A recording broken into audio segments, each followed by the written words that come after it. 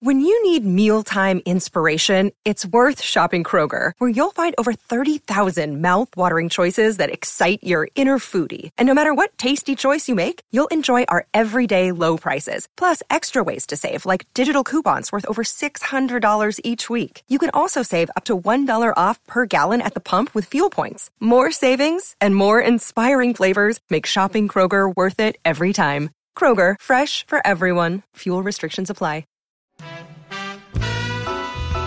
Welcome to the Writer's Room, where funny writers who sit in funny rooms and write funny words for other people finally get to talk.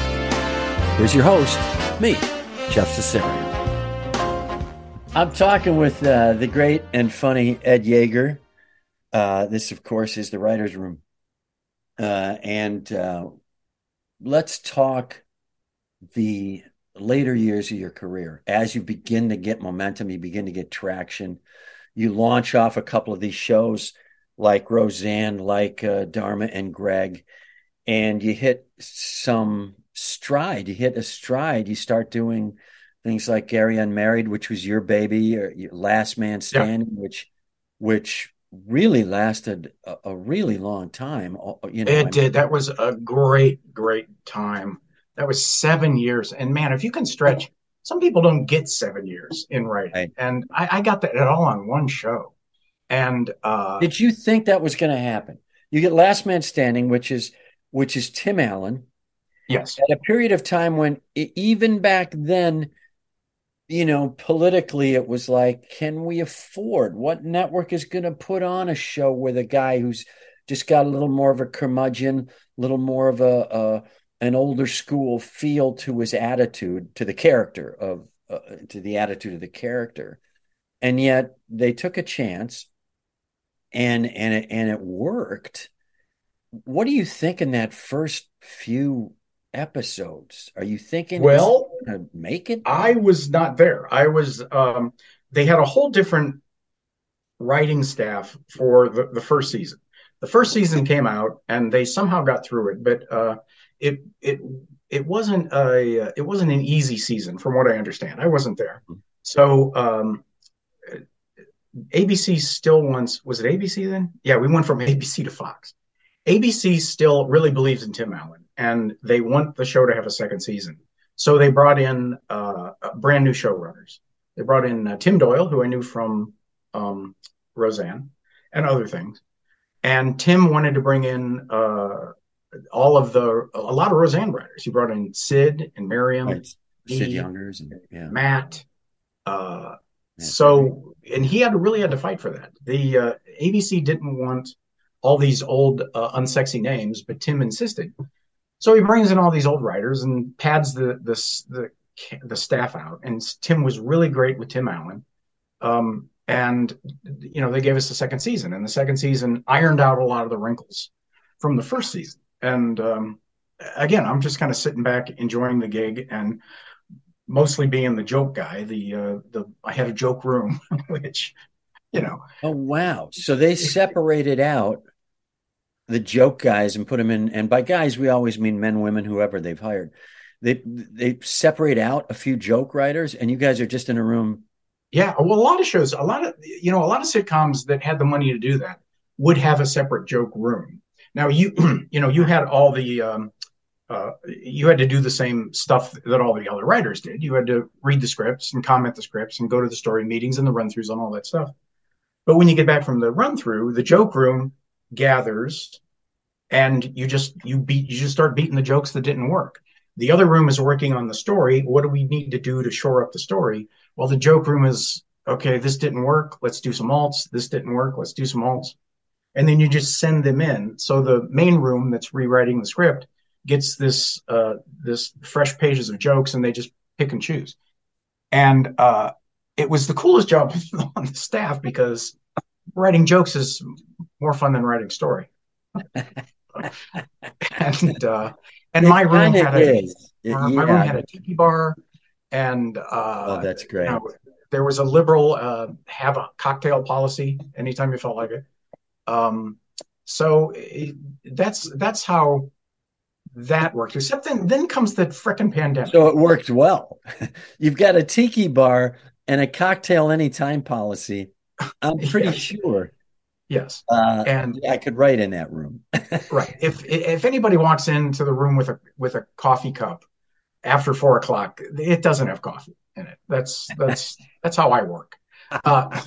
Anyway, but then the pandemic comes, and then the TV just goes haywire, and everything gets shut down. And when it reopens, it's with all this compliance stuff. Every very few people are allowed on the stage, no audiences. If you're Mhm. on the stage, you have to have a mask and a shield. You can't cross the line to talk to the actors. Uh, it was so hard to do that. And then all the writers are now suddenly on Zoom, like we're doing right now. So you Oh, have your writing staff on your computer as you're at home doing the joke room work or any of the work and just sending it in. It was so hard.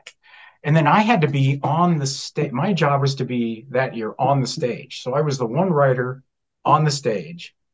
Uh, and normally, through run throughs and whatnot, all the writers would be done. But I right. was the one guy that had to like And deal with the in some script and respects, that might sound cool, but the reality is, at any time a single word or a half a word doesn't add up to an actor or a producer or a director on set, they're turning to you and you only because yes, you are the writer. You're the lightning rod now. And so yes, it's literally didn't work. Send me more. I mean, and yeah. you're standing there in a mask and a welder's visor. Right. You're like, what happened? What And happened? more often than not, that was Tim Allen, and he was upset about a joke or something, and he would when he was upset, you knew he was upset, and so you had to come up with. Not only did you have to calm down the star, but you had to give him some material that he was willing to perform. So yeah, that was a hard. And that's a job that normally could have been split probably between three people. Somebody takes off, somebody who the star, in this case, Tim, really responds to sort of Yeah, viscerally, kind right, of takes them, yeah, don't worry about it. We'll get the guys working on, here's what we need to do. There's another thing we got to work, and kind of takes that energy in a different direction. Then there's at least two other writers there who go, okay, you guys work on this joke. We're going to work on this story beat to see if we can correct it from that standpoint. And somebody else, you guys just start banging right, jokes. So at least you feel like it's a battalion taking on the job. right. And that's part of the fun of multicams is that you did have on show night you would be down there on the stage and a joke that is worked all week suddenly doesn't work in front of the audience. And it's just the head writer turns to the all the writers and just said, do this. So everybody huddles up and scribbles on their scripts, and then you stand around and you pitch jokes to the star until he laughs at one of them, and then you've you breathe a sigh of relief. But that was kind of like that was the task, but that was also the fun because Yeah, when what's you that like, really, when that showrunner turns around and goes, and you know it's coming because you hear the clink of the yeah dead air with the joke. And so you know it's coming. He turns around and goes, get busy, boys, in the back. right. Does that energize you? Is it fear inducing? Is it both? It's both, but I at that point I've been at it so long. I'm going to do my best. I'm going to write what I think is the best thing that could come out of my head, and that's really the best you could do. A younger version of myself I would still be upset weeks later that I didn't come up with the joke. Right, right. But like, maturity kind of gives you what the heck, this is what I'm going to offer. Hopefully it's good enough, and Yeah. then in your head you're thinking I'm going to cut when I edit this show, I'm going to cut this run anyway, so we don't have to worry about it. So the advantage of climbing the ladder is you have control of other aspects of the show where oh, this scene's probably not going to make it anyway, even if we have a Right. great joke here. Well, I don't, Tim, I look, I think the world of Tim Allen. He's such a capable dude and such a star. But there were many times where he was in my face about a line, and I'm going, and in my head I'm thinking, I'm cutting this whole run. This whole page is toast.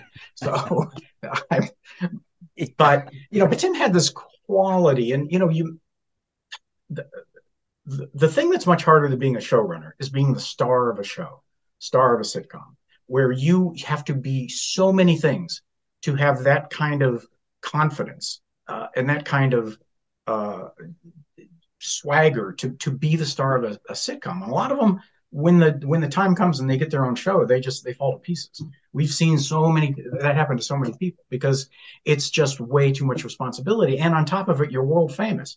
You can't go to Rite Aid and get a six-pack of beer because people are going to take your picture and want your autograph. You have to trust that internal compass when you're that person so strongly when it comes to comedy that it's tough to even imagine, even when like us ourselves are performers, even when you've done something at that level, it is amazing to see someone who has literally a sixth gear where they just go, nope, this is funnier. We're doing it this way. And then knowing they may not be right, but knowing they're going to take the shot because at that point, the decision is more important. The confidence is more important. Then you ram it through, and that begins to massage even more that, no, I know what's funny. And then the whole thing, with luck, kind of takes off, and they become superstar. Right. Or you get a guy like I'm still using the example of Tim Allen that when he was really, really on it, he could just do a look during a joke, and that look would get a bigger laugh than the punchline. Right. And that's the skill of being a star. That you have that. That's part of your instrument, and you can pull that out anytime you need it. Yeah, right. For wordsmiths like us, for guys who just go into the Cooper's table and just start tinkering on the words, it's a great lesson to learn. And I was fortunate enough to learn it early, and you may have as well. I learned it from Louis. You may have from Roseanne. Louis Anderson and Roseanne Barr were two of the best examples, and we were fortunate enough to work with them early in our careers, of people who knew how to get a laugh without a word, sometimes with barely a look. It's really a stunning skill to have inherent, and then to parlay that and work on it when you're a young stand-up. I mean, I would rail at Louis sometimes in the clubs, and he would just howl in laughter because I would go, I worked on a joke for 4 days, just the one joke, and it got medium response, and somebody dropped a glass in the club and you raised your eyebrow in such a way everybody knew what you meant, and you blew the doors off the joint. It was such a great lesson. Right. Or Louis would just put a pause. He would have a punchline that was okay, but he would pause at a place in the punchline that made the joke. And as a young comic, you'd be going, wow, that's all you have to do is just pause for a punchline to work. And then you try to do it. And of course, it doesn't work as writing the joke to find the right place to put that pause, to know how long that pause should be. And then to literally, I remember Louis would go on with very little organized material sometimes because he was one of the few people. A lot of people say they can write on stage. Not many people can actually do that. He was one of the few who could. He would take out premises and he would feel them out. Yeah. And he would find lines and he would pull lines and he would record the whole thing and then go back, and out of a 20-minute set, he had 2 minutes. But to use that time, then to rehearse the pauses, the looks, to try different things physically. It was amazing to see that, because I thought it was just words, and it ain't. And You're right. The people who have, that's why sometimes you go, how did Brett Butler get a series? And you look at it and you go, that's how. She just had, there was an energy about her and a command of certain things, Mhm. and yet a vulnerability. It's an alchemy that Yeah. Well, very few Brett's a people have. perfect example of I did stand up with her before as she was getting famous, and her stand up was terrific. It was just great. It was funny and woeful and sweet. And then she gets her show, and her show is really good. But then eventually, it wore her down, Yeah, and it kind of like ended up ending the show. But she was sensational as a comic, and Louis and all you guys from Minnesota. It might have been because of Dudley and because of the improv, but you all had really defined characters on stage. You did, Louis did, Alex Cole did. yeah. They Bill you had Bauer. this, you just Yeah, you the personality was so developed. And again, where a lot of us are watching that going, wow, this is more than just somebody telling funny stuff. This is a guy that is doing a character that really really works, you know. that's uh, interesting. So now, talk to me about Gary Unmarried. This is a show that you created, I correct? did. In fact, this is my favorite story of my career. I A friend of mine was going through a divorce, and he was going through a pretty awful divorce, and he was just a shell of a guy, and he was going through this bad divorce, and he started dating a girl, and he said, "I'm afraid I don't want to date. I don't want to do this." And I said, "Why?" And he goes, "I don't want to fall in love again." And I thought, that is a shit. That's a damn good pilot. So I go to my agents So and I now, what say, bar are you at where he's pouring his soul out to you, and the back of your head goes, "Hey, this could be a show." well, any one of our friends or family is subject to having a show written about them. That's But true. but I was with CAA at the time, and I go to CAA and I said, here's what I want to pitch. I want to pitch the story about this guy who's going through a divorce. And they said, absolutely not. Nobody is going to allow you to come in and pitch about a divorce. It's dead in the water. So I wrote it anyway. I wrote this spec. At the time, it was called Right Back at You. It was about this terrible divorce. And instead of giving it to my agents, I gave it right to ABC. I gave it to people. By that time, I knew I had met some executives here and there, and I gave it right to them. I Are you bypassed my conscious at agent. this moment that this could be trouble? Yes, and Okay. I'm and what happened was even better. Then I give it to ABC. ABC loves it. Um, uh, a couple of people at ABC really really liked it, and they passed it around internally. And I got a call from my agent one day saying, did you give a script to ABC? And I said, yes, I did. And they go, well, they want to buy it.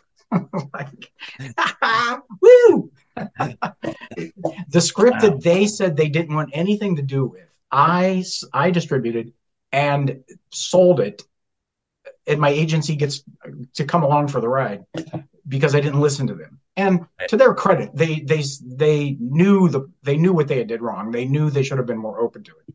But it was such a victory to get something done in LA without having to go through your agency. Wow. Um, So you get that's Gary Unmarried on the air, and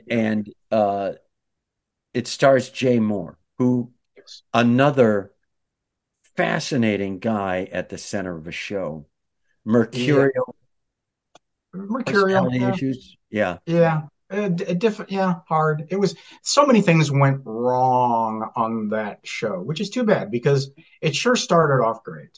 But it Yeah. was me running a room, and I was kind of a lot of the writing staff was kind of forced on me, and and the my executives. It was like this. I waited my whole life to be a showrunner, Jeff. I finally get to be a showrunner, and I had observed some of the great showrunners I had worked with, Kevin Abbott and Tim Doyle, and um, good lord, there's so many. Every show I worked on had a great showrunner. And I found that showrunners, that if they stand up for themselves and push back, oftentimes they're rewarded for that. So I was told we had somebody on our show that was just beloved actor, but he was testing poorly. And so the network said, write him out of the show. We don't want him anymore. And I said, no. I said, I'm not going to do that. Trying to emulate what I had seen Right.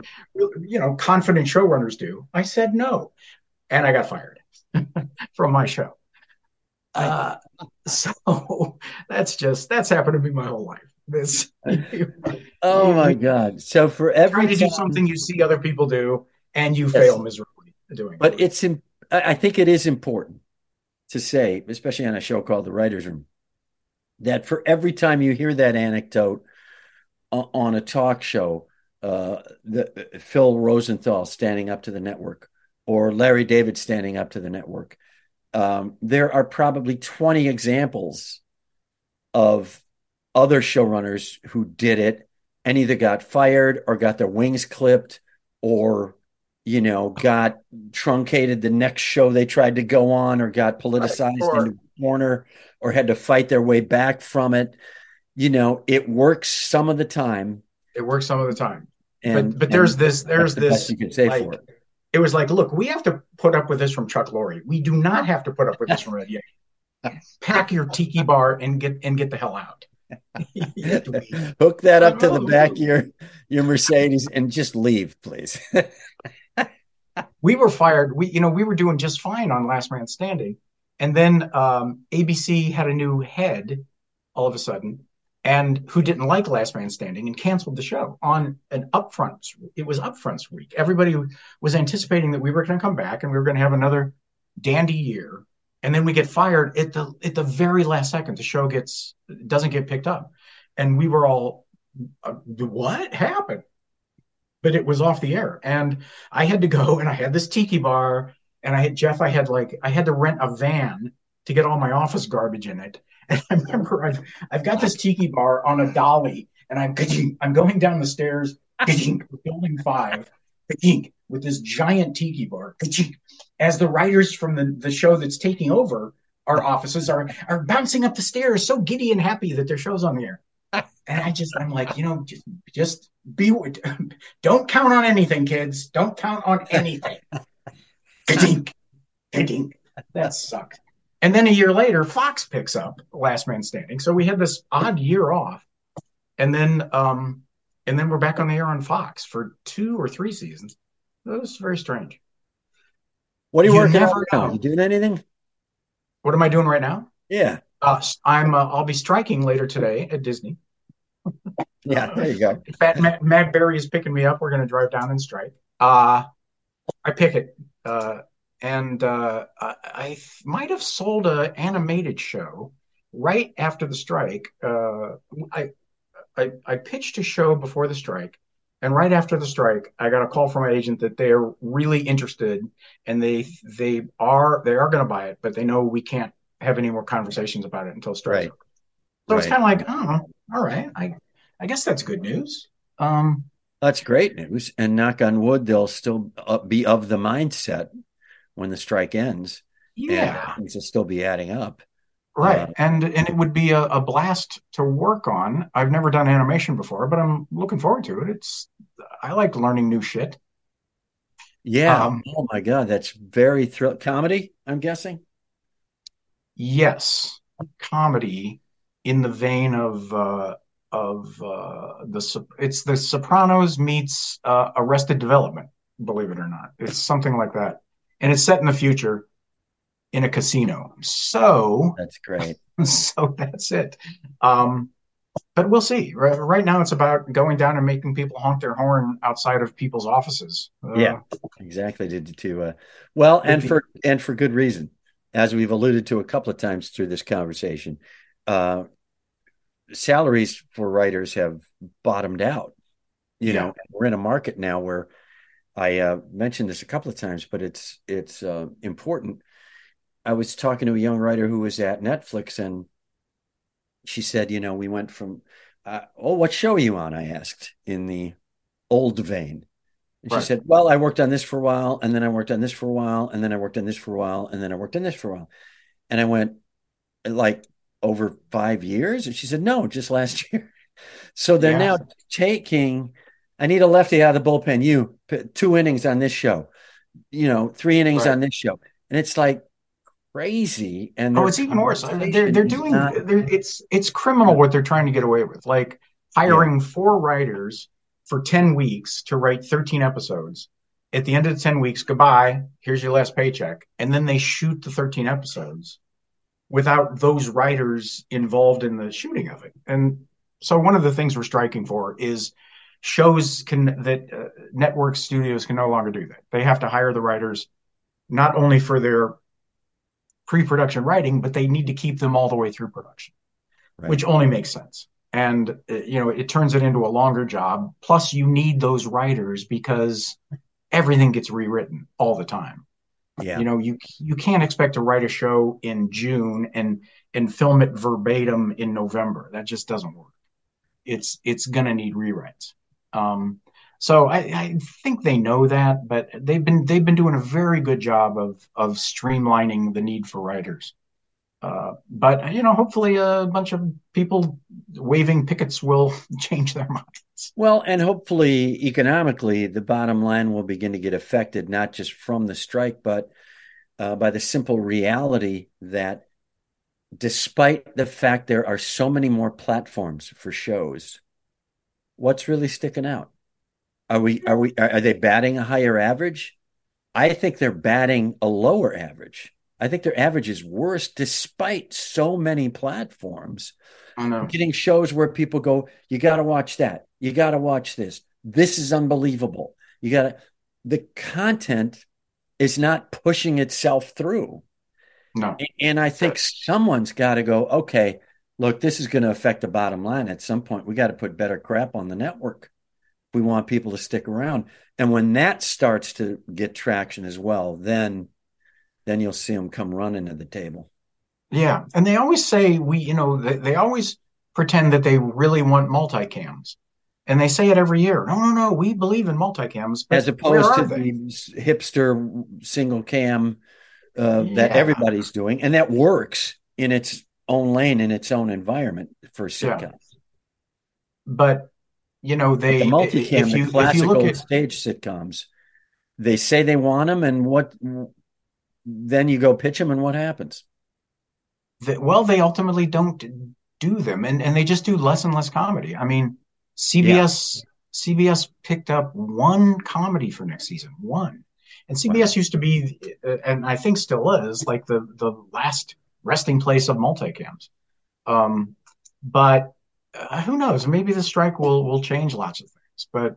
But you're right. We need some half-hour comedies that really, really explode and that everybody is talking about. And there haven't been many of those. No.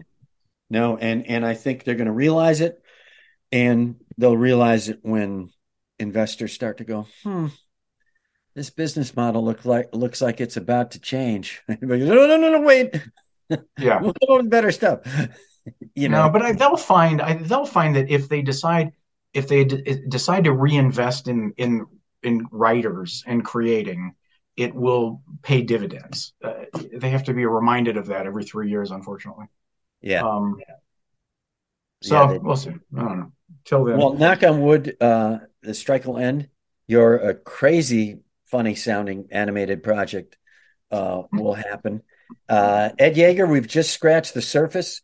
So we're going to do this again because there's I didn't even get to your worst gig, your worst showrunner, without naming names. I didn't even get to so many fun things that we'll do once again. But great catching up with you.